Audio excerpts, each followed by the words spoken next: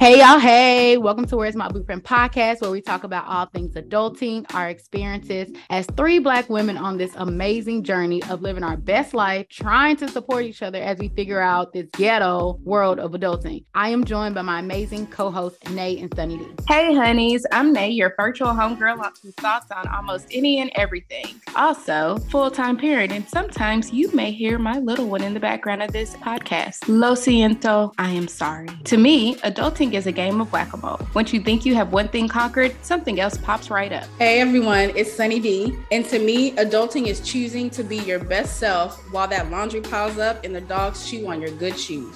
Yo, this is your girl Nakai, and I'm your host of Where's My Blueprint podcast. I randomly burst out in song, Love Ice, and think adulting is a beautiful storm of I get to do what I want to do mixed with what the hell did I sign up for? Thanks for joining us. Now let's get to the episode.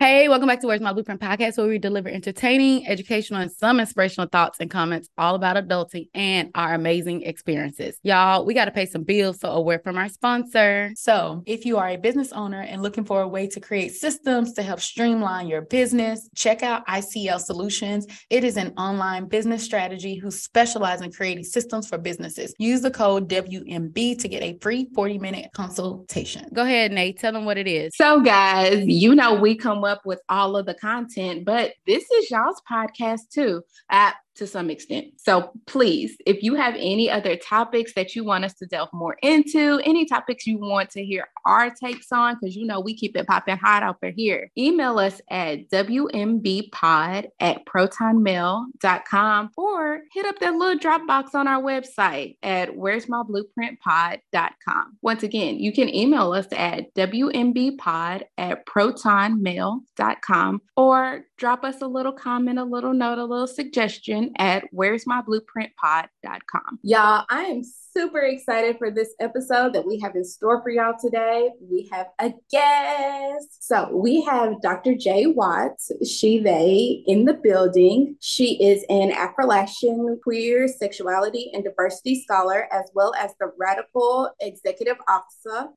and founder of the Center for Empowered Wellness, LLC, located in Los Angeles, California. She has a Bachelor of Science in Social Studies education degree from the University of Louisville, Master of Art in Human Services from Eastern Kentucky University, Master of Education in Cultural Foundations of Education from Kent State University, and completed with a PhD in Human Services, Mental Health, with a focus in sexuality from Walden University. Okay, she got all the qualifications to do whatever she wants in life. And they have over a decade in sexuality and justice, diversity, equity, and belonging professional work. With over 10 years of experience in sexuality education and professionally tailored expertise in sex counseling in various settings, population, and clinical needs, Jay brings extensive knowledge and background. In addition to being a sex counselor, educator, and coach for her company, the Center for Empowered Sexual Wellness, LLC, or the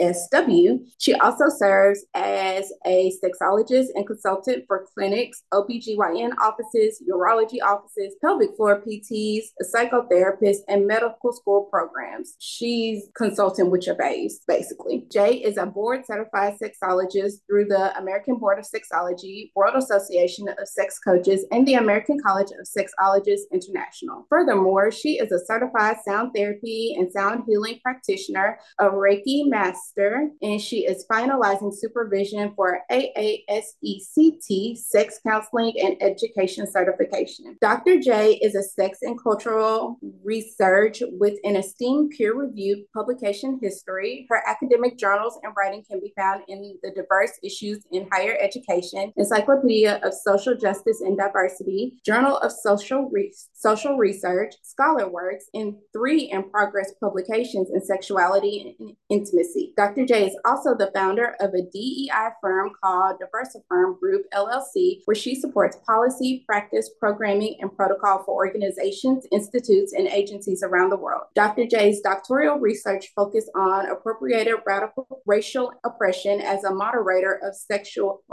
shame and sexual satisfaction of Black women in the United States. Also, a little quick aside, me and Dr. J actually went to college. And while I have not interacted with her in over a decade, this proves that people watch you wherever you go, because I have been following her on social media. And girl, I am so proud of you. I believe in publicly giving people their flowers, because privately it don't matter. But yes, I'm so proud of you and all that you have done and accomplished since college. And you are doing the dang thing. So welcome to our pod. Thank you. Wow. I was listening to that read off of my expertise. I'm like, come on, ancestors. Come on, mama. Come on. Come on, you did it.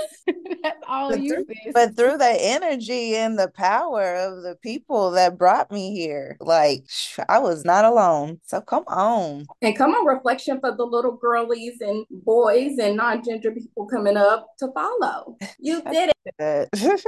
Yes, thank you. Yeah, it's been a ride. And when you are climbing, I like to bring other people with me. I think it's important that I bring people with me, because someone in their life has brought me with them. I wouldn't be here if someone did not bring me with them. But sometimes you got to leave some people behind too, right? That may not be serving you the way that they need to show up in your life. And this has also been the pruning season of my life. That, not saying that weeds don't have its purpose. I believe plant is life, and all plants have a purpose, but sometimes they don't serve its intentions in those particular moments. And sometimes there is a pruning season. This is my pruning season, and it's been a roller coaster, and I'm okay with it. We just embrace the mess and hope for the best. So I love lyrics. It sounds like, because I just listened to this song yesterday, Drake was like, I've been losing friends and finding peace. And he was like, and it sounds like a fair trade to me. And when you said that, I just like, oh my gosh, that is the definition and the meaning of what he's saying in that song. Like, absolutely. I think that sometimes in the moment you can be like, man, we've been rocking for years. Man, we've been rocking for decades. Man, we've been rocking this. Sometimes you gotta look back and I'm like, ooh, was this the best use of energy and space and time for allocating your energy for particular people and entities, or even locations, right?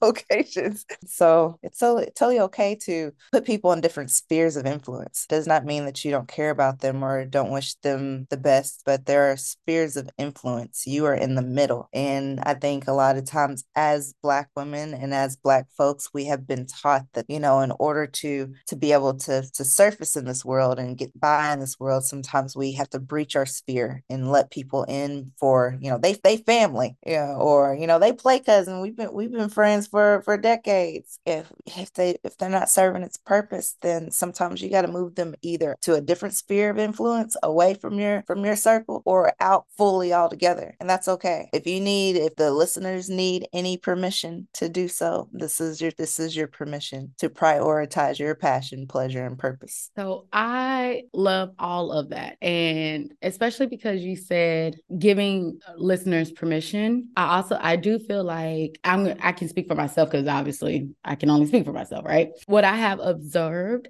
in myself, but also friends and things, is like that one phrase of giving you permission. And when you give someone permission, it seems like it's like this whole entire weight. Like, wait, I can be me? I have permission to be me, which is like I'm trying not to cuss so much. It's mind-boggling. Someone has to give you permission to be yourself. Someone has to give you permission to be your authentic, beautiful self, when we live in a world that, honestly, if we're being very transparent, don't give a fuck about you. The person next to you may be like, I'm going through my own stuff. I don't care what you do, who you do, what you look like. Like, I'm trying to survive myself. And the fact that you said, I give you permission, it's like, oh my gosh, I needed to, some people are like, I needed to hear that. I needed to hear that I have permission to cut these people off and move on. I have permission to move to a new location. I have permission to go and heal myself without the confines of like a small environment or small sphere, right? And so with that, we're going to go ahead and jump into this episode, because this is already starting off good, y'all. We typically start our episode with a quote. Yeah, let's rock it. Okay. So the quote of this episode is, I do not cheat. I do not lie. I am not easy. I do not sleep around. I love bigger and deeper than most. My heart is simply too big for any one person to feel. I am Polly. I am love. What do you think about that quote? Woo, woo, woo. No, I love it. I'm Polly myself. And I think I've spent a good penny of my life being unethically Polly. Like when I was in undergrad, I cheated on a great guy I was with, right? Not really understanding why, like I was cheating, right? And I was also understanding my sexuality at that time of liking all genders. But when it comes to even being same gender loving, sometimes there's this pressure to like either like one or the other. Like you can't be you and just kind of, experience, different energies. You have to like one or the other. Myself, I'm Polly. And I will say that, especially in undergrad, and I think a lot of people in undergrad and, younger trying to experience world, being informed by society too, I will say, and my dad will listen to this and he'll be like, yep. And I'm like, my dad is a rolling stone and he is hard to commit, right? He is non-committable. And he will name himself as non-committable because he does not want to be committed. And then, that unethical form of non-monogamy, it seeps in. And I always knew that there were parts of me that I really enjoyed multiple entities around me. And when I think of cheating, I don't think of cheating as just sexual. I think of cheating as emotional. So, I think a lot of people, assume that I was just like out here in these streets being like intimate and sexual with a lot of other people.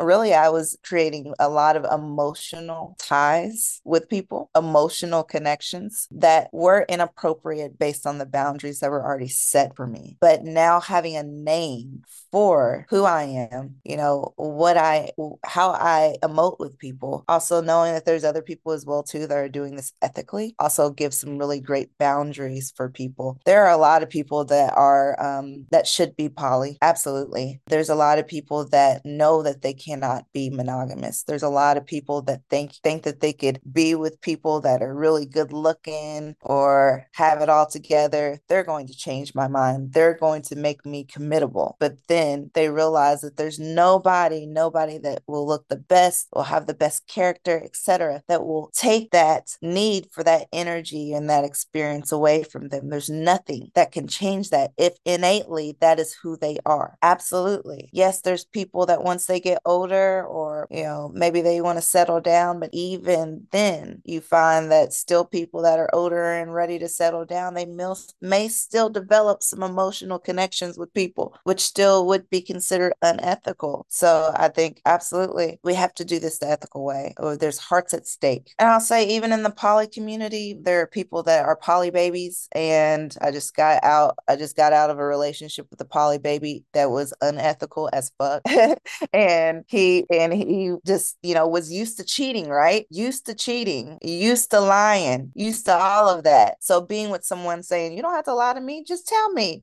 Make sure you get tested because I'm A1 when it comes to my track record and my sheets and my charts. I'm A1. And I'm really big on that. So let me know, communicate with me. But when people have that shame about who they are, I don't care what shame it is, right? I don't care if it's sexual shame. I don't care if it's body shame. When they have shame, they will lie because they're chasing that stimuli. And I had a question about a poly baby. What is a poly baby? Poly baby is someone new into poly life that may have not had that permission, right? Going back to that beginning, may have not had that permission or even been with someone that says like, yeah, sex really, like there are people that can disconnect from sex. I'm one, I can disconnect and think of it as, an energy expelled and not necessarily an emotional investment. And yes, I understand that there may be situations that it is what it is. Let me know. Get tested. Let me know. So we can wait a little bit before we're intimate again so I can make sure those test results are A1 and we can resume. You don't have to lie to kick it, but poly babies, they're often informed by the shame of the experience because we have been taught as a society that you have to be monogamous. Although biblically, there's not a lot of monogamy in the Bible. There's not. I like you, Dr. J.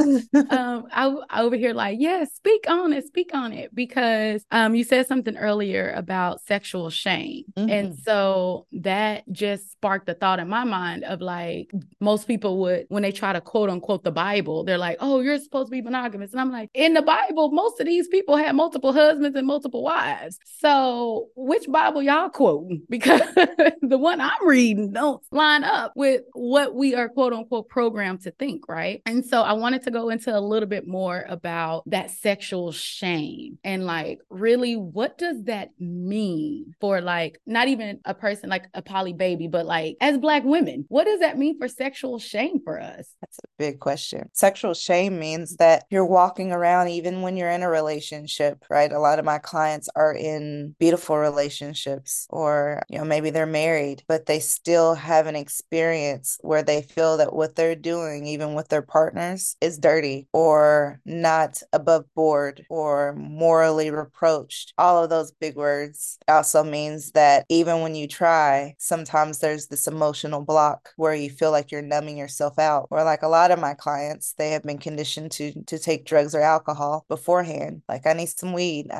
beforehand, or I need a wine, some wine beforehand in order to feel like they can get in the mood.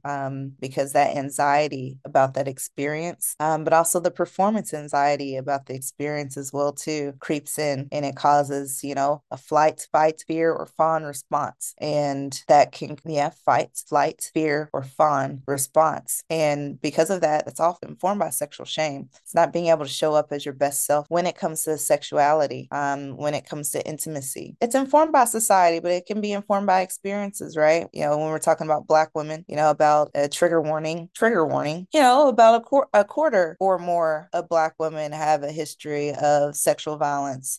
Even more have had a history of some non-consensual act of touching. And if you've been out to clubs, bars, or even out in these streets just walking around, unfortunately, a lot of women are inappropriately groped or touched, and a lot of that has started since our elementary school years, right? If you were a curvy child, or if you were taller or looked older, then you were oftentimes adultified and hypersexualized. And because of that also had people that wanted to utilize that for their benefit, and that also comes with some sexual shame, and that also impedes on sexual satisfaction. That's what my research was about. You know, does that sexual shame impact sexual satisfaction? And it does. My data and other data previously have proven that sexual shame does impact sexual satisfaction. What does that mean? That means that there are people that are having sex that are not satisfied. There are people that I counsel, that I work with, that feel like they are being, trigger warning, sexually assaulted every time they're with their partner. And can you imagine for years being with someone and feeling like you are being consistently triggered every time you're intimate with them? That's no bueno. And I take offense to that, because, and I think that's one of the reasons why in this work, I'm like, if you're going to be with someone, I want you to enjoy your moments. And yeah, there are moments that are not great, right? There's arguments, there's dissonance, there's all of that. But should you be in a space where you're not enjoying your body? Should you be in a space where you're not in your right mind to enjoy the person you're with? Oh, so that's all about sexual shame and its impact on, unfortunately, Black women. And we're in a precarious space, right? Because Black women have been taught to, we have to be pious and pure, but also we have to know how to not be pious and pure for our partners. So if we have experience, you know, there's this big debate, right, on body count, right? So people are shaming Brittany Renner for having 35 bodies. I don't even like that body count, whatever. People are shaming her for that, right? Well, listen, a lot of y'all's mamas and a lot of y'all's grandmas have had over 35 body counts. A lot of y'all sisters, a lot of y'all partners. And at the end of the day, what's the STDs looking like? What's the my chart looking like? Because that's the most important. I work with clients that have contracted STDs and HIV from one partner. I've met people that are in sex work that actively do prostitution and escorting that have had zero history of STDs, right? So it all still aligns with sexual shame. How do you see yourself showing up in sexual spaces? And when you have shame, you have a lot to hide. And if you're out and open with your experience and okay with being a sexual being or an asexual being, right? There are people that are asexual. You're going to be more likely to get tested. You're going to be more likely to enjoy yourself. We got to be pure and also know how to throw it in a circle. I don't understand that rationality. I don't understand. Yeah, and then to talk about body count, shoot, a lot of people, aunties, sisters, and everything either stopped counting or they can't count. So they need to be glad that she actually knows the number, because a lot of people ain't keeping tally marks on their bedside. But I also want to comment that sexual shame also create an atmosphere that could potentially increase your level of victimization, because you are fearful or feel shame in talking about, what you want or what you don't want in those sexual spaces, that you could just go along and it's something that you honestly don't want. Absolutely. Sexual shame will make you chase stimuli to make yourself feel normal. Any shame will make you chase stimuli to help make you feel normal. Even body shame, right? Even, shame in relationships or feeling unlovable. Absolutely. You said something about enjoying your body. And I think as women, we have, like you said, if you're young and curvy, you're already sexualized, right? But then if you are older and you have like the quote unquote, what's the whitewash thing of what sexy is, right? View of what sexy is, then vanilla. Yes, very vanilla, very no flavor, just unflavored vanilla yogurt. But that's quote unquote sexy. Thought of is like, I even think about enjoying your body is not even just with sex, because I'm learning how to salsa dance and bachata. And so we were doing a partner dance yesterday. One of the ladies was like, I just don't feel sexy. Like, how do you feel sexy? And the instructor was like, well, you must don't like yourself. And I was like, oh, that is kind of harsh to say in front of a group, one. But also you saying what you just said is like, I wonder, and this is just me talking off the brain now, like, I wonder, does she even enjoy her body?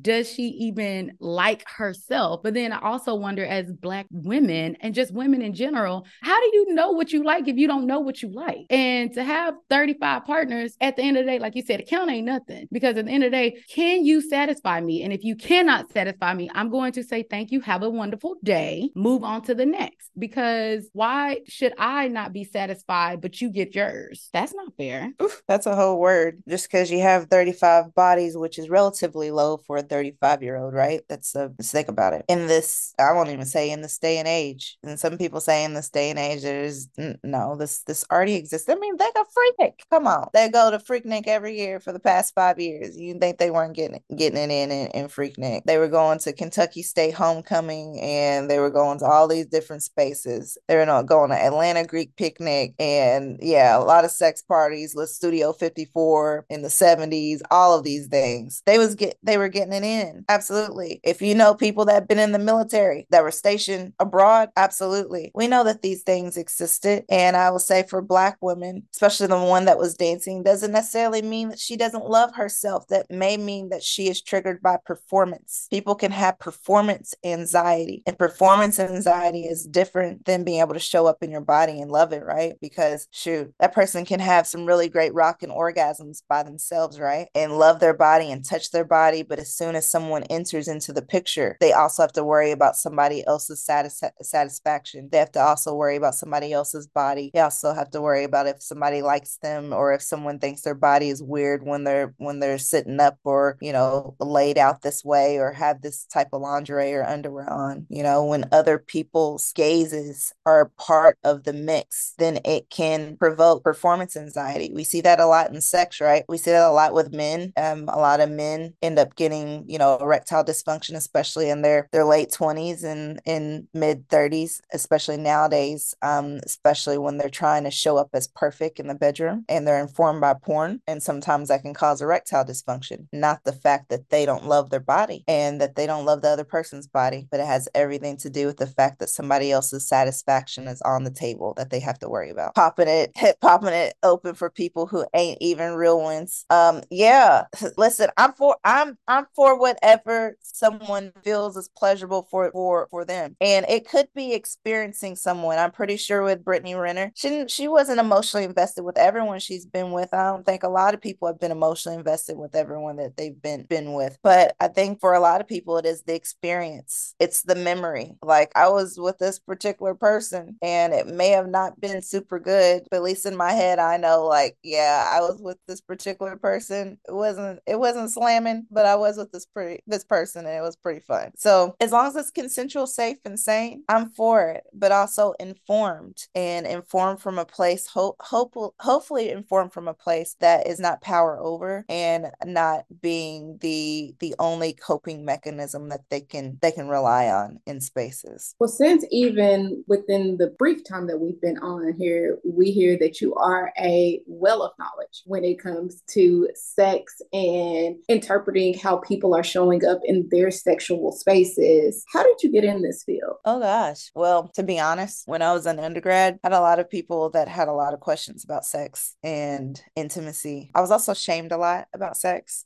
because I enjoyed it. And I think I wasn't with a lot of people. And I think a lot of people thought that I was with a lot of people. I'm a little bit of a tomboy, right? So I used to hang out with a lot of guys. And I used to play basketball sometimes too. I used to, run sometimes, and I hung out with a lot of guys. Now some people I was with, absolutely. But a lot of the people I was not, they were just my friends. But a lot of the guys that I hung out with, we would have like conversations about condoms breaking, a lot of, people who had, STDs or contracted STDs would come to me and be like, what should I do? And I end up being like almost like a little sex educator just within my friends groups. And I never really had that shame about sex. I had a mom that was very open about sexuality, and she told me at a tender age, don't depend on nobody to satisfy you. You know what satisfies you first. Don't let nobody teach you. Unfortunately, that was too late, because at that point in time, I was already, perpetrated against by like 5 people, right? So I did have that informed knowledge, unfortunately, at a young age. But my mama still was able to kind of flip that script in a very great time in my life where it could have been totally different for me and a different outcome, that I could have been immersed in sexual shame. She was able to kind of reach me in a level that, like, yeah, like, although at that point in time, she didn't know what I went through because I kept it a secret. But at that point in time, it empowered me to, one, reclaim what intimacy and sex was for me, but also in a healthy way and in a way that did not carry the stigma. I never thought that I was a hoe. Even loving intimacy and sex, I never put that label on myself. And yeah, there's people that are ethical hoes out here and they name themselves as ethical hoes, and I'm proud of that. Listen, I'm for it. You want to name yourself ethical hoe? I'll be like, I love it. But I never named myself as that. I just named myself as a person that just really enjoyed great pleasure and was able to create that. I also have been privileged to have some really great intimate partners in my life that were explorative, that were safe, and that were able to be vulnerable enough with me to also, share that experience with me. So it allowed me to be able to do some like self-education and to get into BDSM and kink in ways that were consensual, safe, and sane, and allowed me to just feel really comfortable in it, comfortable talking about it, and not really having that shame around it. There's a stigma being a hoe, and I think, shoot, there are some people that they were never labeled a hoe, and they had more experience than me, and I was labeled it because I talked outwardly about it. I talked outwardly about my experiences, and I embraced it. Listen, that's just how the world goes, and I never consumed that as anything like reflective on me. That has everything to do with other people's sexual shame, not me. You spoke on something earlier about memories. And so I read this book, and I think it's called Hooked, Hooked. But in there, he talks about how like every person you have sex with, your body will remember them. It kind of goes back to the body keeps the score too. So with the memories of every single person you're with, my random question is, do you ever compare, or do you think people ever compare like person one who, was my first, was probably the best person, but then you get with Jason Momoa and you like, oh my gosh, he is great. And then you may get with Tank and you like, Tank just, is amazing. And I'm sorry to y'all, because I know y'all are married, but I just had to use y'all as the examples. Sorry, y'all. Absolutely, we compare. I think in general, we compare a lot of things. We compare people all the time. We compare ourselves. We compare how we show up sexually with certain people versus other people. You know, there's some people that I've been with that I have been a little bit more guarded instead of trusting my intuition of why I was guarded in those spaces or why I was fawning in those spaces as well too. Fawning is, you know, appeasing to their needs and not really considering my own. Not trusting my intuition of why that was coming out of me. Like I thought that was just a normal response, but really it was my body telling me that I should not be with this person. So yeah, I think that it's also very normal to compare, but it's not normal to outwardly tell your partner that you are this compared to somebody else, whether it's good or bad. It is not great. And y'all need to stop that. Y'all out here in this podcast world need to stop that practice, because what it creates, even if you're saying, woo, woo, boy, you much better than Jamal, or woo, girl, you much better than Missy, or even on the flip, woo, I wish you did this better because my ex, you know, used to suck a mean dick. Both sides are equally as damaging because both sides create a performance anxiety in something that you feel like you have to live up to. And now in the bedroom, all you're focused on is trying to compare or compete against someone that they've named, and it starts to inform your intimacy and also potentially your worth as a sexual being. So y'all gotta stop that. And sometimes you say it on the flip, but if you say it on the flip, you need to counter that, and you don't need to pick that back up. Yeah, that's not even limited to sex.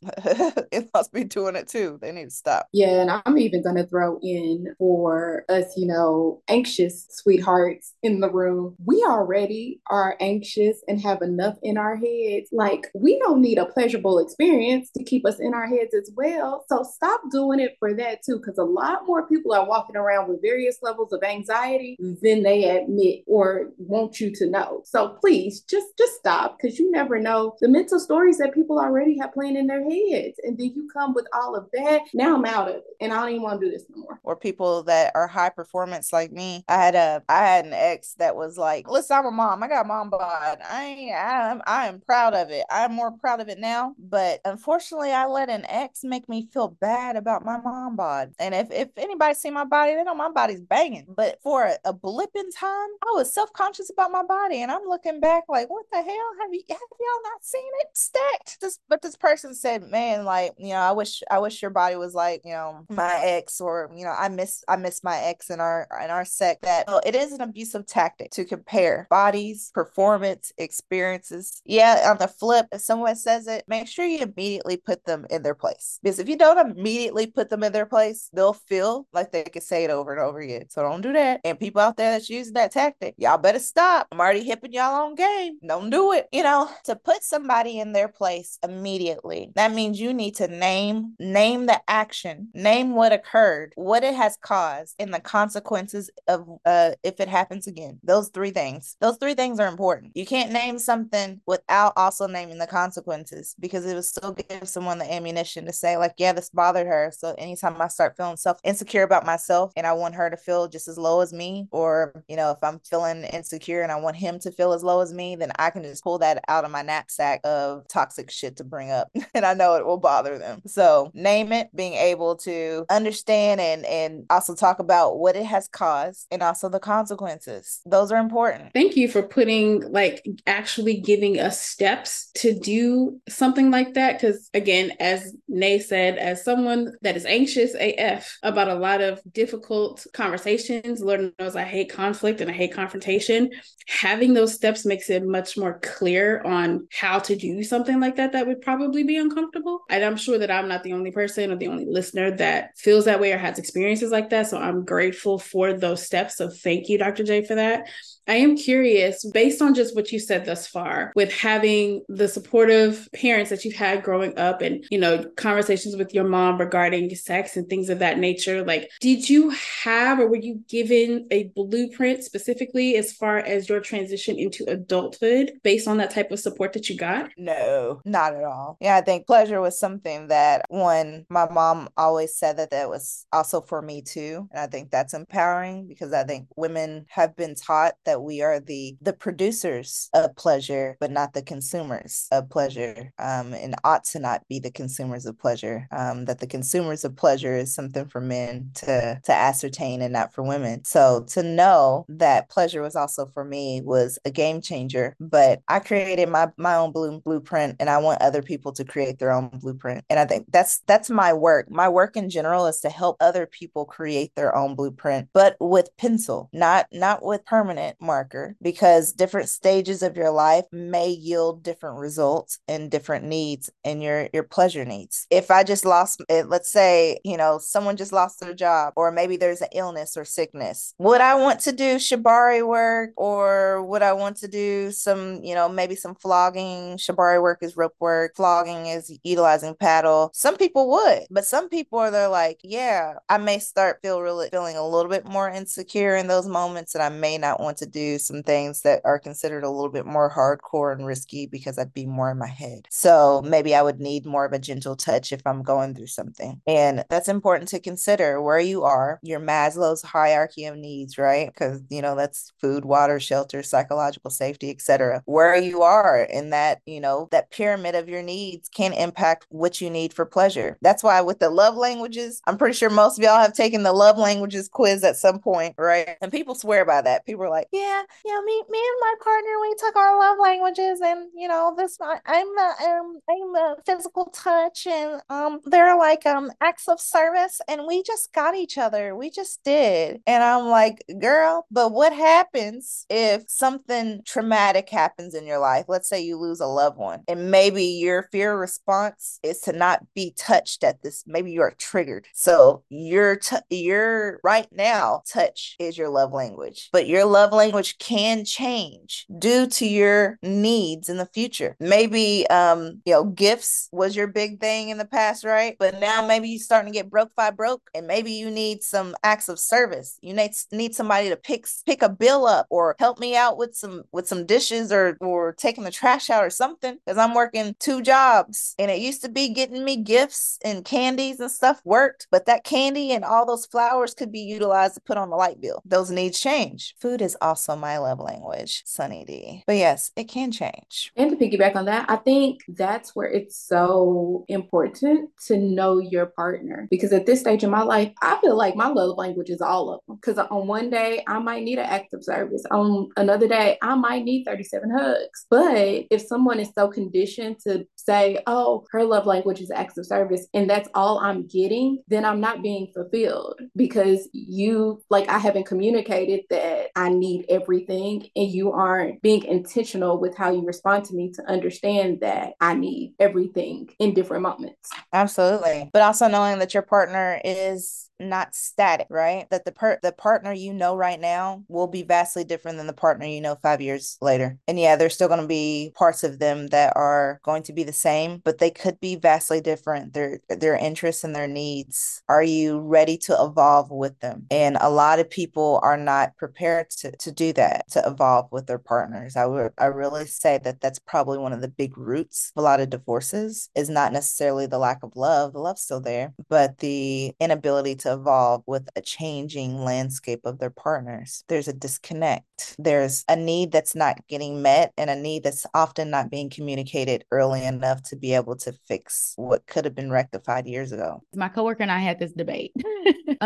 Is sex more important in any relationship, or is quote unquote what I call intimacy more important? I'll say it depends on what the foundation of your relationship is. There are people that are asexual. That means they have no desire for sex at all, that get with individuals or marry individuals that are not asexual, right? But they have developed their own form of intimacy and erotica that works for them. Sex may not be very top on their list. There are marriages that they're having sex. Let me tell you, I have clients that they're having sex like 7 times a week, and that seems like, when people think of quantity, they're like, yeah, they must be having like rocket ass sex. Some people that are having a lot of sex are doing it avoidant because they feel like there's something to prove and not necessarily that it's fulfilling for them. So they're trying to achieve an outcome, and not necessarily something that they're actually enjoying. But I have clients that are having sex twice a month and having rocking ass sex and saying, yeah, we having the sex twice a month. We going to a sex club twice a month and having sex out in front of everybody. And they're in their 60s. They got grandkids. They don't care.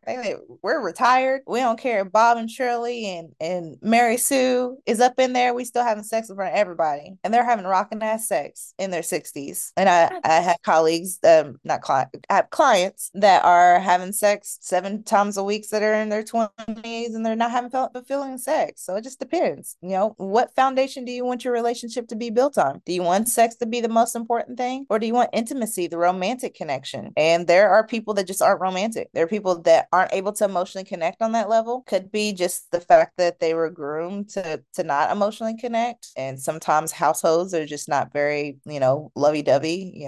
They don't do a lot of hugging. My grandfather never said he loved anybody. He just was that way, but he showed through service. He showed through like gifts and service and stuff like that. That's how he showed it. So it depends. But also there's individuals with disabilities. There's people with autism or on the spectrum that may not have the capacity to be as romantic, but still have really great sex life because that's how they're able to show that those heightened emotions. You answered my follow-up question.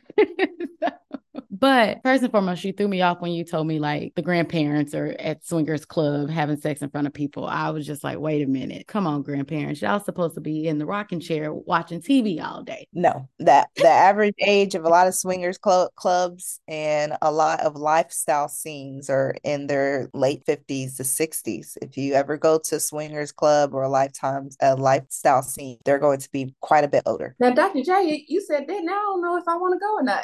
Because that ain't my cup of tea to be with. You do. If you want to go, you should still go because the experience itself is it's great. And you really get to know people. And even if you don't want to get to know people, you don't have to. I think a lot of people say, well, all y'all doing is just fucking in there. No, like I actually don't have sex in there. I'm just a voyeur. And also it's business strategy, right? So, I'm a sex counselor. So if you want to increase your skills and your experience, then, but that sounds like research to me. It is a bit research too. It is. But there are lifestyle scenes that are a little bit more younger and hipper. I have an amazing colleague in Atlanta. Her name is Taomi. She's very tall, beautiful, just thick, beautiful goddess of a Black woman, just banging. She's probably about tall as me or taller. So she's almost 6 foot. She has a lifestyle play parties as well too in Atlanta. She had Omarion's brother up in there a bit ago. Omarion's brother, he fine.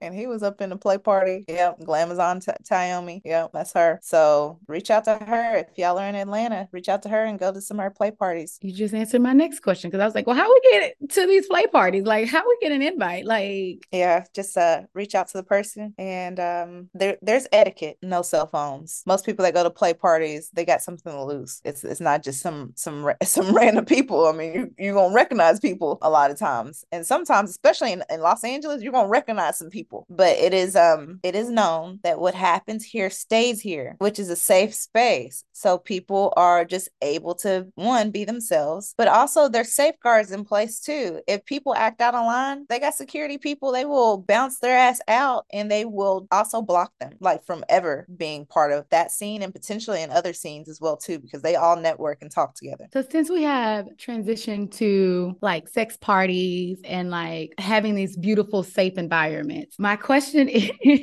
one, you already told us like who to contact and like the etiquette, which I appreciate. So audience, if y'all are listening, y'all are thinking about, going to, and I want to say, I do say everyone should go to swingers. What is it called? It's one in Dallas called Cabaret something.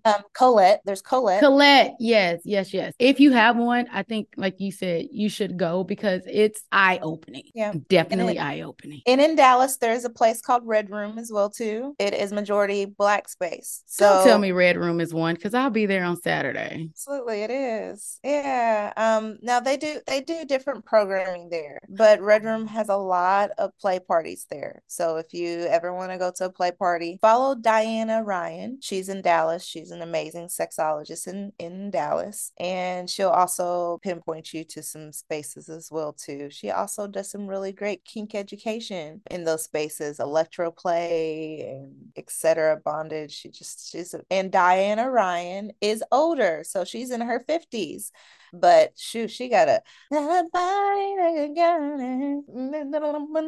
listen. You gonna see her? Look her up. Look her up, and you're gonna be like, oh, Diana Ryan. She's gonna laugh when I want to send her this. She's gonna laugh. She's gonna like, can't stand you. But I do love that because I feel like, and I think Sunny D and I talked about this on a previous episode of like really loving our bodies at this age or at this stage in our life. And I think about specifically for me, when I was younger, I'm like, the body was banging. Like everything was tight, right in the right spot, abs, everything, you know? And now I'm like a lot heavier. Well, I won't say heavier. I'm a lot healthier because I'm eating better, right? But it's like that thought of like, dang, I was younger, smaller. I should have enjoyed that body. But now I'm in a new body and having this appreciation of the body I'm in now, but also understanding how this body is really sexy too. And so when you said Miss Diana is in her 50s and body is banging, I'm not gonna lie. Some of these women on TikTok and Instagram who are like in their 50s and up, I'm like, y'all are my body goals. Like, what are y'all doing that I'm not? Like, is it going to these parties? Like, please let me in so I can be in the in crowd too, so I can have the body banging too. So I need these secrets. Yeah, I'd say one thing I really love also about Dallas scenes and play parties is that very body positive. Even I will say when it comes to rope scenes, it has not traditionally been as body positive, and particularly for individuals that are plus size or larger. But I will say Dallas has an amazing body positive scene. I will say that Austin does too. Austin also has a Colette as well too. Houston also has a Colette as well. And if you're in Indianapolis area, there's a place called Your Element, Midwest Swingers Club. That's a majority Black owned. Well, it is a Black owned, but it's a majority Black space. And it's a play party.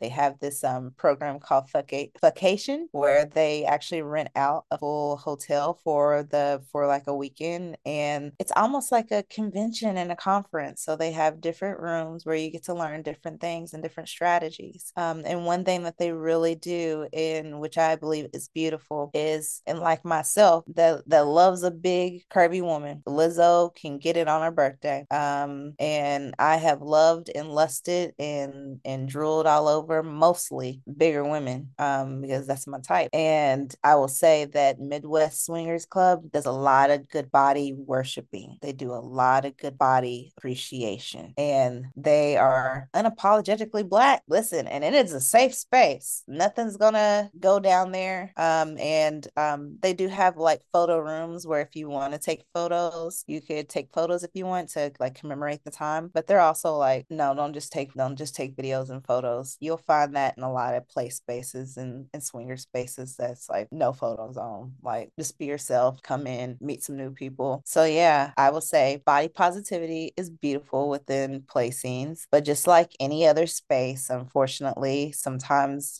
bigger bodies and curvy bodies, like even, as curvy as I am too, sometimes we get hyper eroticized. We get fetishized for being bigger. So if that becomes a thing, then you can advocate for your boundaries and say that, I'm more than just your fantasies of what you got built up in your head, and being able to advocate for that as well too. But also just knowing that no matter how you show up and how your body changes, that's beautiful for you. And it's also still a pleasurable space to be in, to know that your body can morph and curve and ripple, and it's just beautiful to have that landscape of different sensations as well too. It's hot, it's sexy. So for our listeners, can you repeat the name of that place one more time? Okay, so I think I talked about Texas. So that's Colette. There's a location location in Dallas, Austin, and Houston. There's also a location, I believe, in New Orleans now too.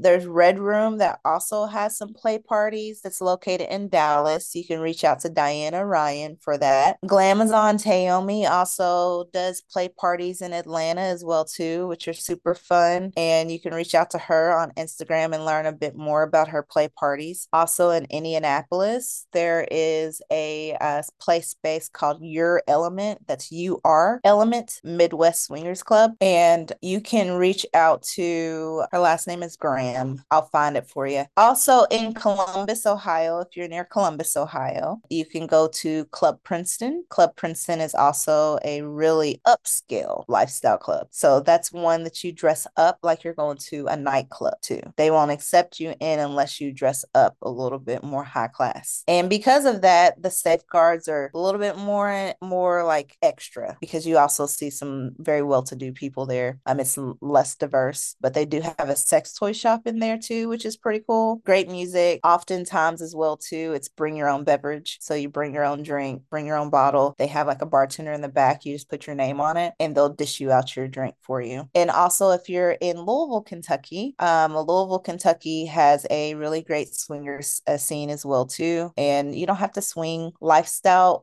clubs just aren't about swinging. They used to be commonly called swingers clubs, but they're called lifestyle club mainly now. There is a lifestyle club called Tempted. That's TEMPTED, Tempted. And Tempted is a really cool space. It is members only. You do have to interview to get in.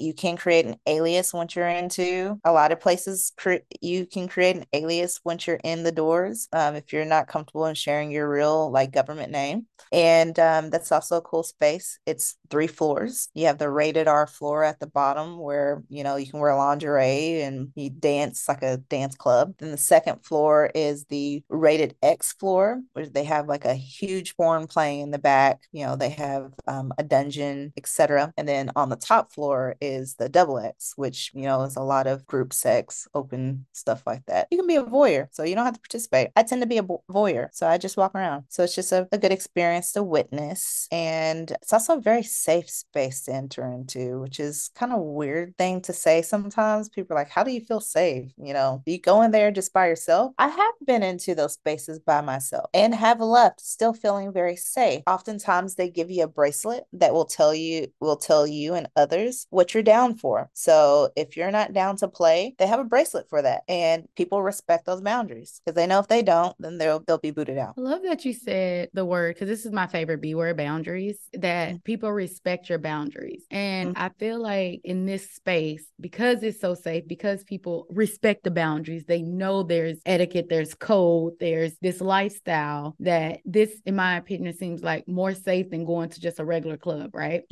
So my question is, with safety, how is it, or I don't know, I guess in my mind, I'm like, how can you figure out what, and you probably can't, but is there like, hey, do you have to have a STD test prior to come in, or you know what I mean? Because, or is it everyone practicing safe sex with condoms? So there are some of those on those lists that you come as you are. And oftentimes it's just good practice in general to have your MyChart already pulled up on your phone. So a lot of people just already have their MyChart updated on their phone and they share that. But you have places like Your Element that is by Dana Graham. Dana Graham is her name. She's also known in the scene as Queen of Hearts. She's very beautiful and she is like so like intelligent. She's just like so brainy. She actually requires for her scenes that there is updated. So that's her policies. So she runs it and that's her policies. There's often, of course, free condoms and things like that. So, but I will say, me personally, and this is just me, I don't do hookups and I don't do randoms because I am just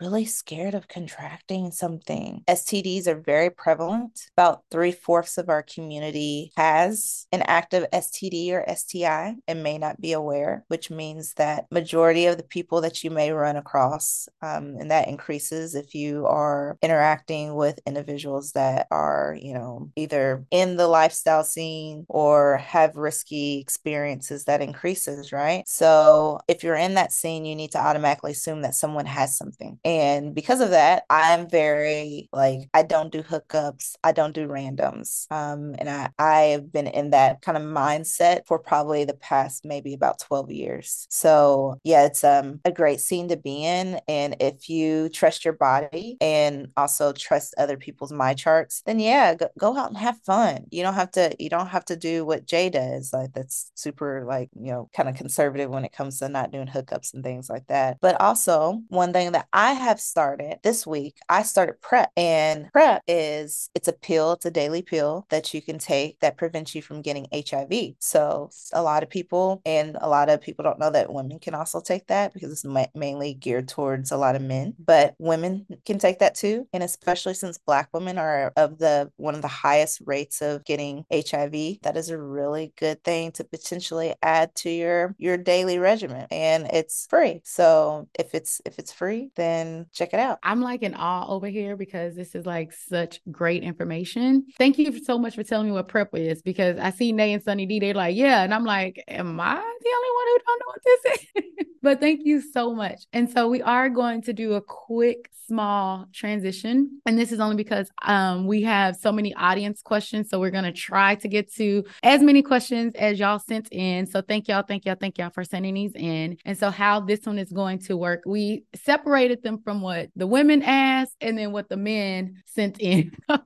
And how we're going to do that is like, we're going to ask like a woman question, a male question, woman question, male question. And then with that, we're going to let Sunny D go ahead and start it off. Okay. So first question, this is from the ladies. Should everybody have a whole face? No, because it's not for everybody. It's not for everybody. Have I benefited from a whole phase? Absolutely. I have benefited because I now know, like, I've been able to experience. I don't have that kind of like, I wish I would have, because I have. Like, I wish I would have had a threesome. I've already had that, or like I wish I would have, been able to watch like two guys go at it. I've seen that, and that's a beautiful thing to experience. I've had those experiences, so I never, like, in the back of my head, like some of the older folks that I often coach and counsel, they're like, I wish I would have did this when I was younger. I wish I would have experienced this. I've experienced a lot of that. So I don't have that in my head. But if you're not that type to have a whole phase, don't feel like you have to in order to experience, right? It's totally okay for you to have your own moral compass. You don't have to be pressured to do anything with what society pushes you to do. And I think that a lot of people think being sex positive means to just be out here. No, sex positive is being accepting to whatever stage someone is in, as long as it's healthy, consensual, safe, and sane. And if they're in that stage in their development where they're like, no, that's not for me, then it's not for you, sis. It's okay. I love that because, we're all about doing whatever is best for you as an individual. And if you are not ready for that, if that is not something that you want, then by all means, don't do it. Full stop.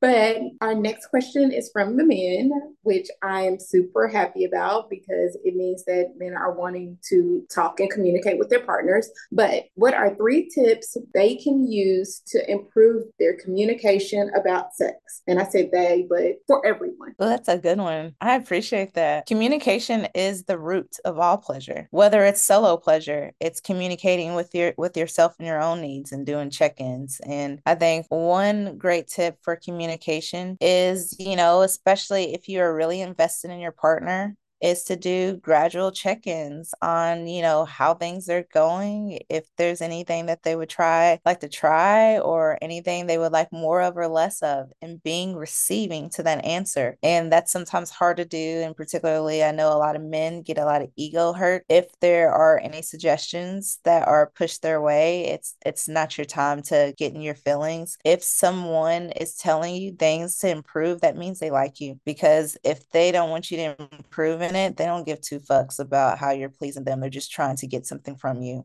or just orbit your existence. But if they actually care about also getting pleasure from you, that means they like you and they care enough to share that with you. So you should actually take that as a compliment and not take that as any type of ego diss. But also too, based on that, the second tip is to know that the way that you showed up with your last person is not going to be, maybe similar, but may not be the same with your new person. You may have, you know, been able to lick or touch or grab or choke or whatever with another person. Don't start out, you know, doing stuff, just grabbing at, you know, straws that you've already done in your past relationship, thinking that it's going to work because it worked for that person. It may not work for this person. So even doing some sensual communications and boundary settings and saying, you know, is there things that you don't like? Are there things that you do like? What are your greens and what are your reds? Like, so greens are like, what are things that you're totally like down for? And reds are what are things that you're not down for at all? Your ex may have liked to be choked. I like a little, I like that, but not everybody like me. Not everybody like me, right? You can't just be choking people. They're gonna like it, you know? Don't get popped. Come to work with a black eye and like, what happened, Jamal? Well, what had happened was, see, that's what you get. Didn't discuss boundaries and limits. That's important. And I will say number 3, being able to understand that sensuality and intimacy is different than sex. And there are people that are more sensual lovers than others. Yeah, you may have been someone that is a big kink and loves the performance aspects of things, loves to, you know, be choked a bit or be tied up, etc. But don't discount that they may also still need that sensuality and that romance and that come down, you know, that aftercare or even that before care as well too. Being able to know that about the person you're with is important because you don't want them to think that all they are just some kink, you know, cushion that you can just poke and enact all your fantasies. And that's it. Okay. Questions about what is aftercare and, you know, pre or before care. So we'll start with pre or before care. In the kink community, we tend to name, you know, a kink experience as a scene that you're developing. And sometimes in order to prepare for that scene, especially if it's a little bit more risky, let's say there's a bit of choking, let's see if there's, you know, let's say there's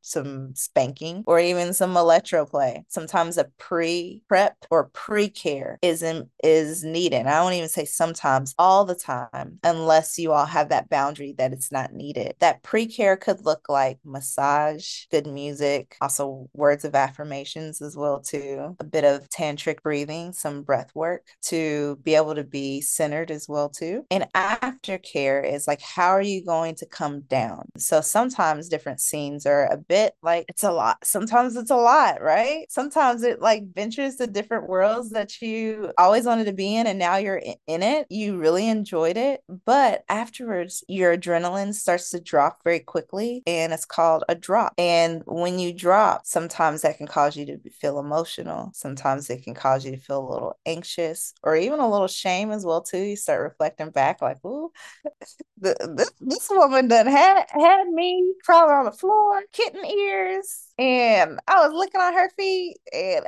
listen, you know what job I got? You know what career I got? And I'm over here on somebody's floor. And I feel a little shameful about this experience. This woman that had me, is she not? And that aftercare just allows for a little bit of regrouping. And that could look like a good talk and a good debrief of like what happened. And, you know, some good things or things you want to change in the future could look like a good massage, could look like cuddling as well too. Could look like food. Somebody said they like food. Food is self-care. Could look like let's go out to eat. Yeah, could look like that too. Lord, you cuddle me and feed me. I might lick on some toes now. That sounds like a good time. That's a good time, period. Oh, I am here for it. You have my abs hurting right now. So our next question is from the ladies. The question is, if you've had over 10 plus partners, will it stretch out your vaginal walls? Your vagina is this resilient space. The snapback is real. And like any muscle, sometimes, you know, it needs to be flexed. Sometimes it needs to be strengthened. Sometimes, you know, it requires a bit of medication. So like I had a hysterectomy when I was 25. It was a full hysterectomy. And because of that, I have to take estrogen and also have to take progesterone. It's a vaginal cream and it helps to strengthen the vaginal walls. But is it like a loosey goosey, like a floppy woppy? No, it's just something to strengthen, because strengthening allows for more pleasure. What happens? I had this conversation with my homegirl the other day. When individuals with vulvas, and I'm utilizing some inclusive language around this, individuals with vulvas, when they are aroused, a lot of times, not all the times, but a lot of times, there is a loosening. A lot of times that there's a wetness. So it can present that it's looser, but that is a natural ebb and flow of the vagina. So before people rush out and get these vaginal restoration surgeries and stuff like that, you have to understand who's it for and who's pushing you to do that. And what is it about society that makes you feel like your vagina has to be like a virgin in order to get inside of it? Why is that? And I will say a lot of this is pushed because some people have addictions to pornography. And when they masturbate their penises, they squeeze their penis a little bit too hard. It's called a death grip. And when they squeeze their penises too hard, it can create a normalized sensation that they need tightness in order to come. So when they go inside of a vagina, they're looking for that same sensation that they're used to when they're jerking off, which is a tightness. And if they go inside a vagina and it's looser than their hand, then that sensation may not be something that they're used to. And instead of recognizing that aspect, sometimes people end up shaming women for having trash pussies or having loose vaginas, when really it may be the fact that they've been gripping on their penises too hard all their life when they've been whacking off. And I'm just going to be real with you. So before we think of anything being loose or tight, etc., sometimes we have to understand the source of who says. And if it is an issue, let's say, yes, there are people that have a dependency to masturbating, right? There are people that have a dependency to pornography that have caused them to masturbate a little bit harder, to even some of the point that it has caused some injuries. If that happens, then my suggestion for the men out there, that if it's starting to feel a sensation, you switch up your position. And there are positions that you can do with your individual that has a vulva. There are positions that you can do that will have a tightening effect. That can be leg straight in the air, closed leg, that gives a tightness as well too. That could be on the side as well, and with legs tightened as well. There are positions out there that will give that tightening experience. What is not okay is for you to enact your own frustration of not being able to bust really quickly because you're used to busting quickly from pornography, or you're utilizing your partner as a sex toy and only utilizing them to bust, and shaming them about their looseness or etc., because that is often a response to arousal, and you should actually be really happy about that and could. I'm just saying, I hear this a lot, and I hear this a lot from folks, and I'm going to say, yeah, after a baby, sometimes there's some exercising that needs to happen, but not necessarily that your vagina has significantly loosened up, because your pelvic floor needs to be strengthened to support your urinary incontinence, to support your sexual pleasure, and to support your whole, reproductive operation. Sometimes I refer out to a pelvic floor physical therapist to make that happen. There's Kegel exercises as well too that help to strengthen the pelvic floor and to be able to clench tighter. You can clench tighter during sex as well too, utilizing your Kegel muscles. But still, that's still a strategy. That doesn't mean that anything is looser or tighter. Let's get that mindset out of our heads that has to even be something to worry about. Amen. Because as a woman, I know some of y'all men, y'all really hate women and you don't even know it. But all that tightness for us sometimes is painful. Like, you want somebody who has the vagina of a Barbie doll, but like you want her to get pleasure too, or you don't care about her getting pleasure, but that goes into the using people like a sex toy and everything else. But yeah, if you want us so tight, sometimes that also is an issue to go see a pelvic floor therapist, as somebody who knows from experience. Having a baby, things sometimes get all the way closed. So tightness ain't always a good thing, audience members. Sometimes you need to stretch that thing a little bit and make it a little bit more loose.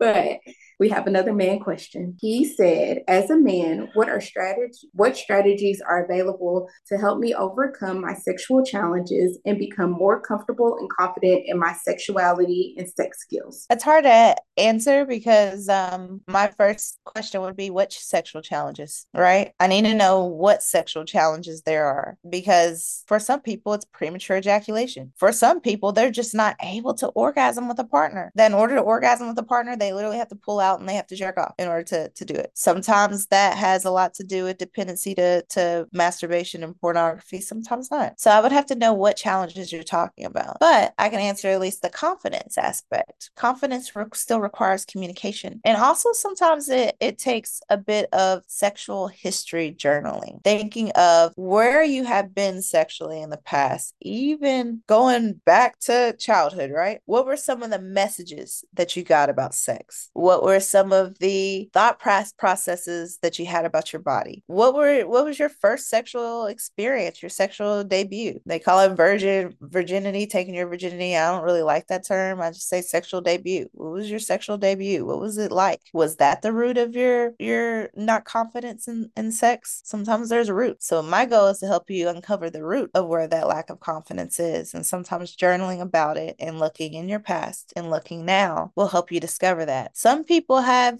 some genital dysphoria. Genital dysphoria is shame and feelings of discontent about your genitals. A lot of people with vulvas have this because we have been shamed about our vulvas, about the smell of our vulvas, about the look. We've been encouraged not to look at our vulvas, not to touch it. We've been encouraged to cross our legs all the time. It's just this unknown space. There are people that go most of their life not looking at their vulvas. But for men, it's a lot of times it's protruding. So you see it, you have to touch it, and it's different. But even with that could still cause some genital dysphoria if you're comparing your penis to people on pornography. The average penis size is 5.5 to 6 inches. If it's lower than that, if it's bigger than that, it's okay. Because I will say there are people packing big heat but can't do nothing with it. They're just wham banging and not pleasure centered. So confidence is also knowing like if there's strategies that I love that. So look at a ruler, look at something and measure what 5.5 inches or higher looks like. And that is the average. If you're below or above, it's okay. You can still be very pleasure centered. You can still evoke a lot of pleasure within individuals, even no matter what size you are. I will say over 80% of individuals with vulvas cannot orgasm via just penis alone. A lot of times it requires some type of clitoral stimulation in order to get there. So if you're able to integrate some clitoral stimulation while you're there too, utilizing a wand, utilizing a vibrator, etc., then listen, you could be that person's best sexual partner, bar none. So don't necessarily focus on the genital, focus on how you're showing up in those spaces. Ask questions and find out the root of your insecurity and your lack of confidence. Did someone shame you? And if someone shamed you, I'm going to go ahead and apologize on their behalf because that's something they're dealing with, not you. If you can come with a finger, you can come with 2 inches. Most individuals with vulvas, not all, but most, cannot come alone with penetration. Integrating some clitoral work will be wonders. Okay, actually, before I preface this question, I have my own opinions about this because the answer is you can. So do what you want as long as everybody is consenting and we agree upon it and we are of age. So why is it okay to have a threesome with 2 women?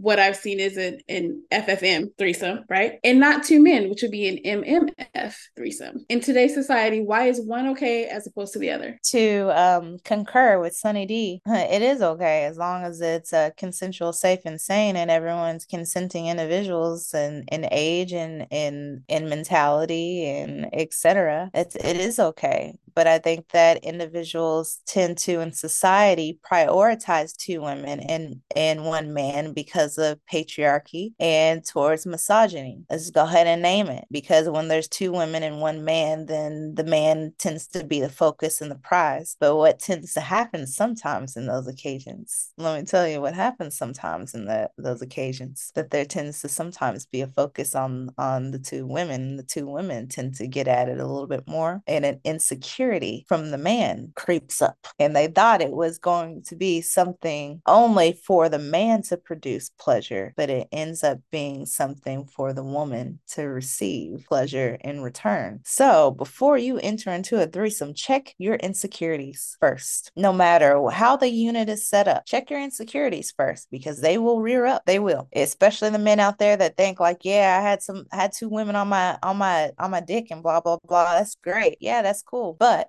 did you coerce your partner to do it? Because your partner's afraid that you're gonna cheat without her, so you coerced her. And some partners can have a fawning result and say, well, they're going to cheat anyway, so I might as well just be a part of it. I don't want them to cheat on me, and I know that I'm afraid they're gonna get bored with me, so I might as well just be part of the process of them, choosing someone. Well, that's some coercion, right? And coercion is still non-consensual activity. If you have to guilt, if you have to put a seed of doubt, if you have to body shame your partner to produce some type of outcome, it's non-consensual. So, but also having these conversations about, if my partner starts to really dig this experience and is not giving me as much attention, how am I going to receive that? Am I going to enjoy it and be a little bit of a cuckold, right? Meaning that I'm watching my partner with somebody else and I'm digging that, because there are people that dig that, right? Or am I going to be in my feelings and say, wow, this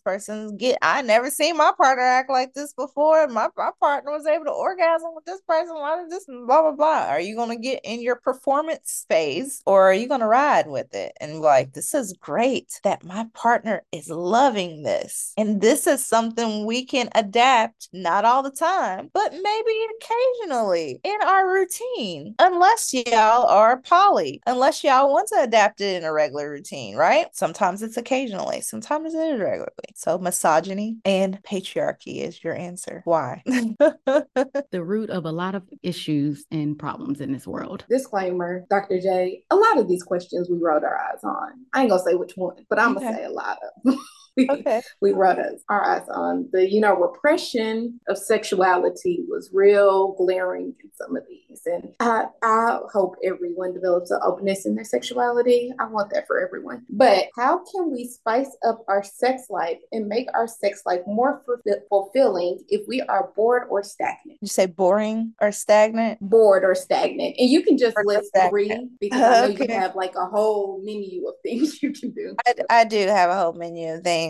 And I would say, why are y'all bored and stagnant when we get to that root? Before we jump into that, let's figure out why y'all are bored and stagnant and actually get to that root. And then that is what's going to increase your sexual activity and your desire. If you're not pleased outside of the bedroom, what you think you're going to be pleased inside the bedroom? If you have resentment outside the bedroom, that resentment's going to come inside the bedroom. And sex will be a checkbox. And you'll just do it because you're afraid that your partner's going to cheat on you if you don't expel that energy or fulfill that. But I'm gonna tell you, like, listen, I'm real. My clients know I'm real 100%. Like, there's no amount of sex that you can give someone that's going to prevent them from cheating. You can have sex, you can feed and fuck your person before they go out to the club or go outside, and they will still fuck somebody else if they want to. The whole fallacy, like, before they leave home, you need to feed and fuck them so they'll be so like fulfilled that they won't like crave any other energies. No, that's a fallacy. Y'all forget how penises work and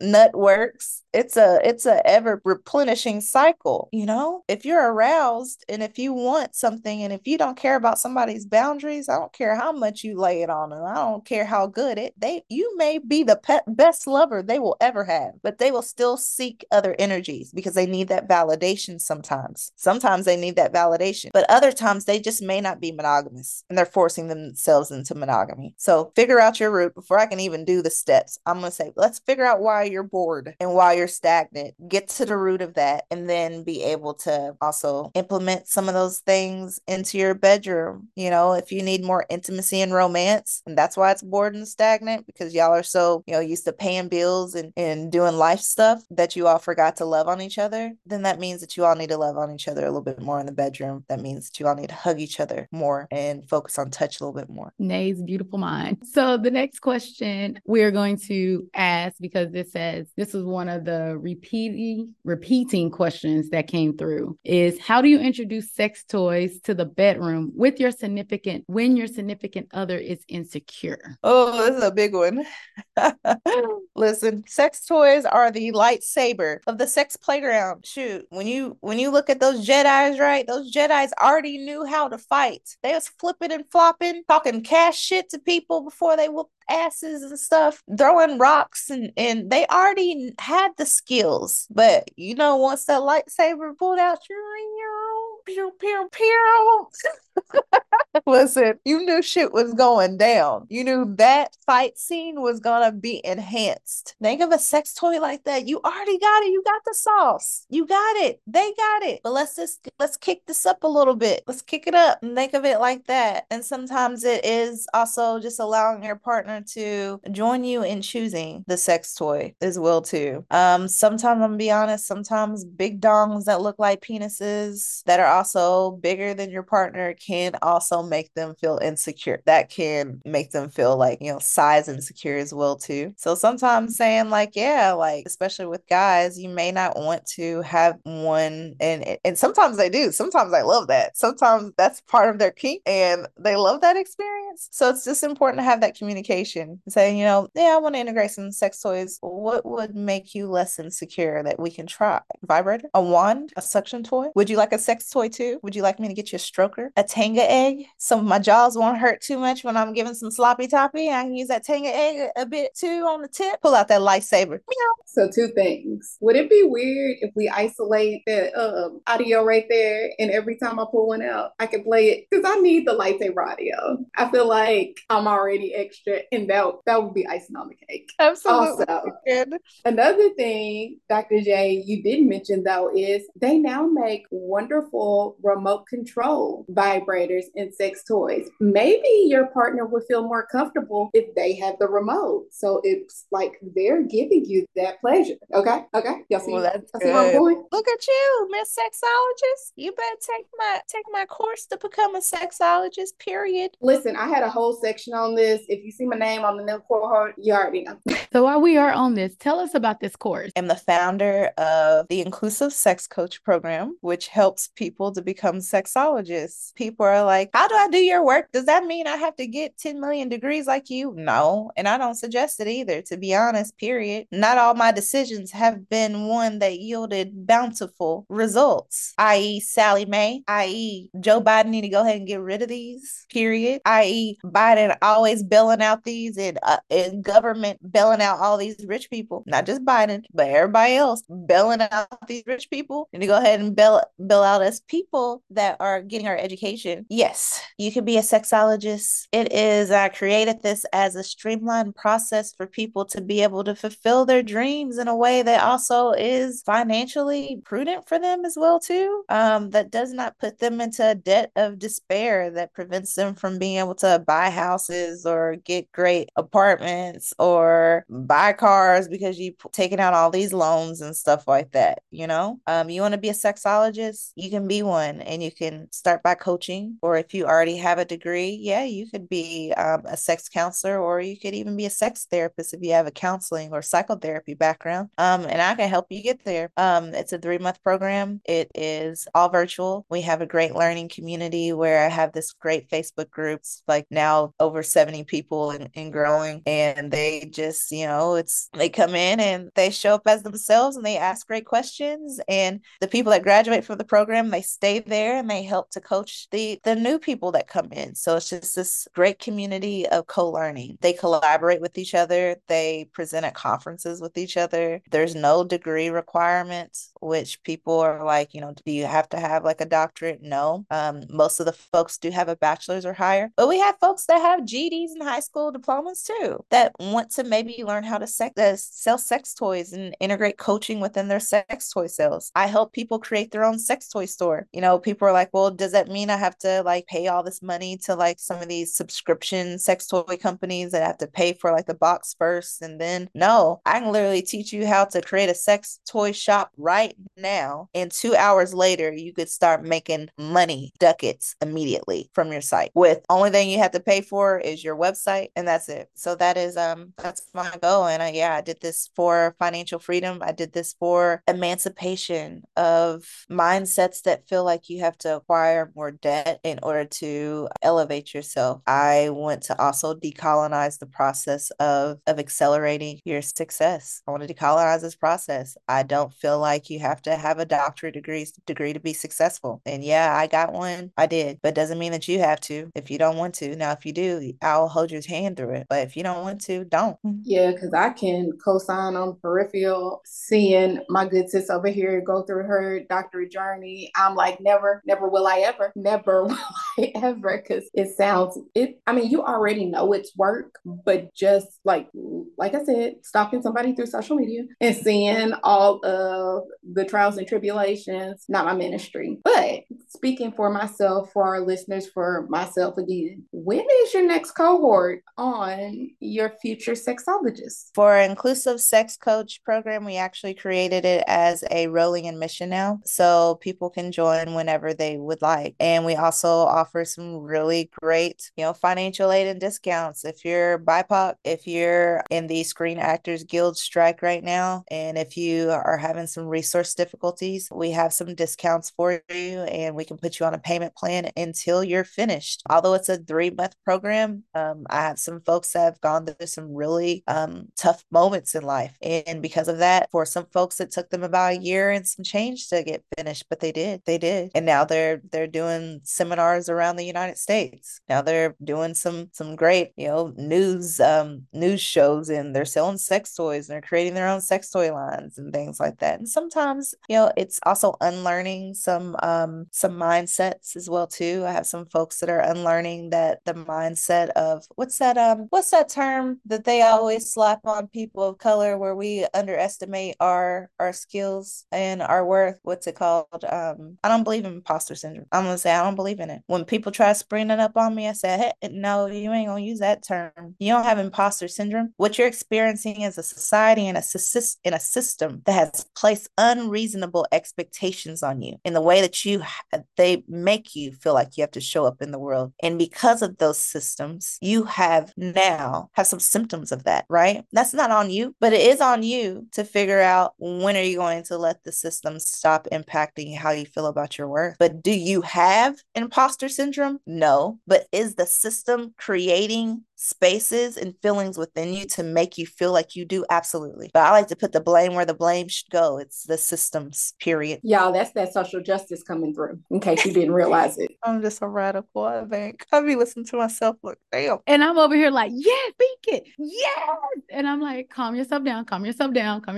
But I'm like, first and foremost, sis, I am here for every single word you just articulated and said, because not only, I wouldn't even call you a radical, I'm going to call you are a transformational person who is disrupting this damn system, and also giving your sisters, your BIPOC, not even sisters, like humans that are melanated, an opportunity to do something that they may have not even thought that is possible. And I even think of like just listening to you, and how I so wish we had TikTok and all of Instagram when I was younger, because for me to have followed you when I was in high school or, beginning college, that would have been such a life-changing moment for me, because that would have been like, I feel seen, I feel heard, I feel like I may not have ever met you, but I'm like, this Dr. J is my doctor. Like, but it's just, and I hear you talking, and it's just eye-opening for me of like how many young minds you are, one, changing,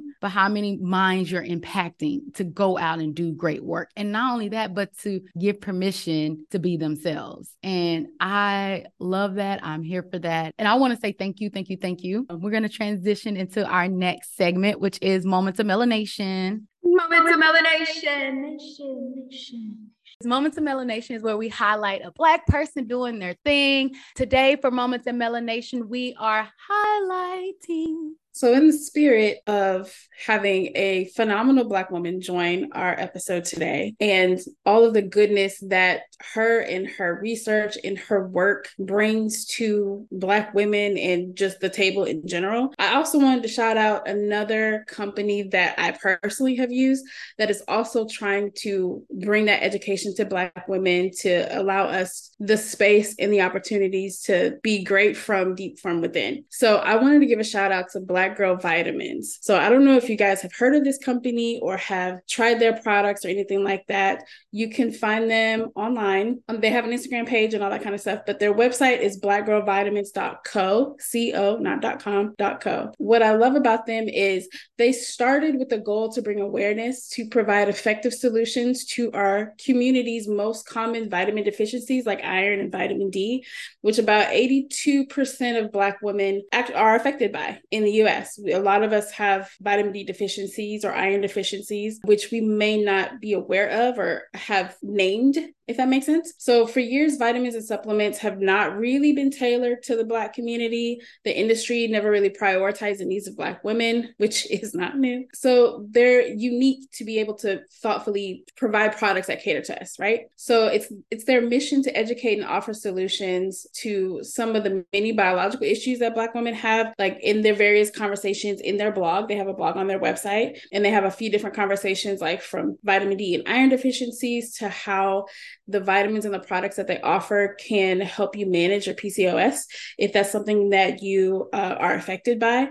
They even have a scholarship program where the proceeds from their products go towards women who are are in school for health related fields, which I also love. I actually have been taking their vitamins for a while. I have it over here. I would scroll, but then you'd hear my squeaky chair. But I have their wellness kit that has the probiotics, it has the sea moss capsules, it has the hair, skin, and nails, and it also has the vitamin D. And as someone that is, for our listeners that have been with us for a while, y'all know I like a good nap, right? That's not new information. I love me some rest and relaxation. When I tell you the urge to not take a nap has increased wildly, which is weird because I'm like, all right, as soon as it's done, I'm laying it down. And I don't have the needs to do that because these vitamins allow me to give my body enough energy to just do the things that I need to do, around the house, just day to day, which I feel an immediate change in. And I don't even think I realized that I had a vitamin D deficiency. So I highly recommend everyone try them out, at least go on their website, kind of see what the products they offer. They offer everything from prenatals to lowering your cholesterol. They even have a vitamin D test that you can take to see where you are as far as maybe having a deficiency. Also, they taste great. And this is the problem I have with them. Because they taste like candy, I want to snack on them. And you can't do that because they're supposed to be vitamins. You're only supposed to take 2. But I'm just saying, they're very good. There's a passion fruit flavor. I wasn't expecting it. I enjoy it quite a bit. So I don't know if you guys have seen, why are you looking at me like that? They're good. They also have the good gummy consistency too. Anyway, I don't know if you guys have heard of this company or seen any of their ads. So I need to know, what do you guys think about Black Girl Vitamins? I love the fact that one, it's gravitated to Black girls, but also too, vitamin D is really good for sexual health because vitamin D also helps to prevent depression as well too, right? So this has some sexual health components to it, and anything that has sexual wellness tends to also be good for the body and the mind and the spirit. So yeah, I'm excited about it, and this is just great, and also gravitated towards us Black girls. Like, come on now, come through. I don't currently take these vitamins, but I looked them up because if y'all don't know anything else by now, I ain't gonna tell y'all to try something that I think is not good, even if it is made by Black people, because Black people need to have quality stuff too. Amen, amen. But looking at the tablet 1-a-day vitamins are very, very much comparable to your high quality regular multivitamins. So this isn't like you're gonna be getting only 15 or 20%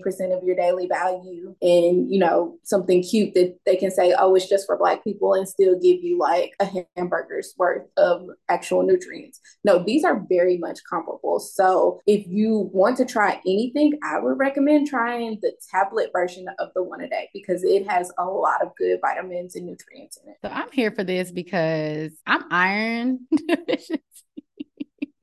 like I know for a fact, most days, especially when it's that time of the month, I am full blown anemic. It's a struggle for me to stay awake during the day. And plus, y'all already know me and my ice. We love each other. We have this amazing, beautiful relationship. I cannot go a day without my ice. And if I do, it's only because I'm fasting. And I not better because, God is God, but I will specifically ask to make sure I get what I need when I fast. But I love it because it does have the vitamin D, D3 and iron bundle. And for me, that is amazing because right now I'm taking individually all of these different vitamins and pills and stuff in the morning. And by that, we got to think about this too, because when you start mixing zinc, magnesium, all these different vitamins, they will have some type of side effect. You may be nauseous, and especially if you're not taking it with food and things like that. So for me, if I can just get this together, I am happy about this versus me, because I hate iron pills. I hate iron pills. That's why I don't take them. And plus they cause constipation and all that stuff, and I don't like that. So I avoid iron pills at all costs. But I really love this, especially because they're gummy, so I can just pop, chew, and keep going. No, they're delicious. As a matter of fact, I was scrolling through the blogs and there's a whole blog post on why chewing ice could be a sign. And I almost sent it to you. Because I was like, there it is right there. Let me order her some vitamins. So Dr. J, they get on me about me and my ice. Like I literally will go through, like, Sonic, you can buy the bag of ice. That's weekly. Oh, nice. Mm-hmm. Yeah. I'm just saying the amount of times that we would look as we were recording and the Kai's in the background choking because she'd have took too much ice too quickly, because that's all she does. She always has a little canister. She has her water maybe, but in a separate container is some ice. And God forbid one of them little Sonic pieces go down the wrong pipe. Somebody save him. Or the fact that this heifer, because yes, it is pounce on the Kai moment right now. The heifer will eat 4 cups full of ice, but has to remember if she ate that day. Fix it, Lord. Fix it. Yeah, I've done something like that too. I drink big things of water, and because like I drink big things of water, those big they're like almost like half-gallon size. Since I drink like a lot of those, like sometimes it'll like stop my craving for food, and then I'll look up and I'm like, ooh, like, it's 5 o'clock. I need to eat something. See, I am not alone. And technically I'm being hydrated because ice is water. So I'm getting water and hydrating my body and everything. And your skin is beautiful, Dr. J. And I'm like, oh my God, I would actually start drinking more water if my skin can look like yours. But girl, it is it's water, and I use Good Molecules. It's a great affordable facial brand. Yes, because believe me, if I get my skin looking like yours, I'm gonna be like, oh, y'all can't tell me nothing. Thank you. I appreciate it. Oh, yes. And before we head out, I have one last question to ask you. I love this question because I ask it of all of our guests. What do you want to be remembered for, like your legacy? For raising a kick-ass daughter that goes out and changes the world. Nothing more, nothing less. I live my life for her. So she's my purpose. Like she's my everything. So yeah, if I was just a mom and just a mom, that would be enough for me. You make my heart smile because like just hearing that is so beautiful. And as you know, Nate has a little one too. And y'all's parenting style, I know like y'all are raising amazing little ones. I seriously can't wait to see what they will be in like 10 or 20 years and like what changes they have made to this world, because y'all are not raising, in my opinion, like mediocre kids. Like I hope y'all know, both of y'all are raising amazing, exceptional children, and I am here for it. And I just want to say, first and foremost, thank y'all for being moms, because I feel like that is the hardest job on this planet, is to be a parent. And if anybody wants to challenge me, we can go toe to toe. We're going to transition into our last part, and that's our affirmation. And our affirmation will be from Dr. J. How do you show up as your higher self? And that requires a daily understanding of where you've been and where you are now and where you hope to be in the future. So my affirmations to you all is that you all take some time and set some really great intentions of where you are now and where you all would like to be in the future, but not being ashamed of where you've been. Where you've been is not where you have to stay. And sometimes pruning along the way will also benefit that process. So you are great. You are capable, more than capable, and you are vegetation that can give life to wherever you are. As long as you believe that, you can't depend on other people to name you for you. You have to name that within yourself. That was powerful. That was powerful. And I'm going to write that down and start saying that when you are vegetarian, you are vegetation that gives life. Because as y'all, you see my hair, like I always tell myself that I'm a tree because my hair grows up and it looks like a big tree. So thank you. Yes, yes. And before we end this episode, Dr. J, tell everyone where they can find you, where they can contact you, but don't be asking her some crazy questions. Like, no, I know she said all questions are open. Yeah, y'all can ask me whatever, but just prepared for the answer. Be prepared for the answer. And sometimes that answer is my fee is $175 an hour. At the time of this recording, because it does go up. It does. It does. So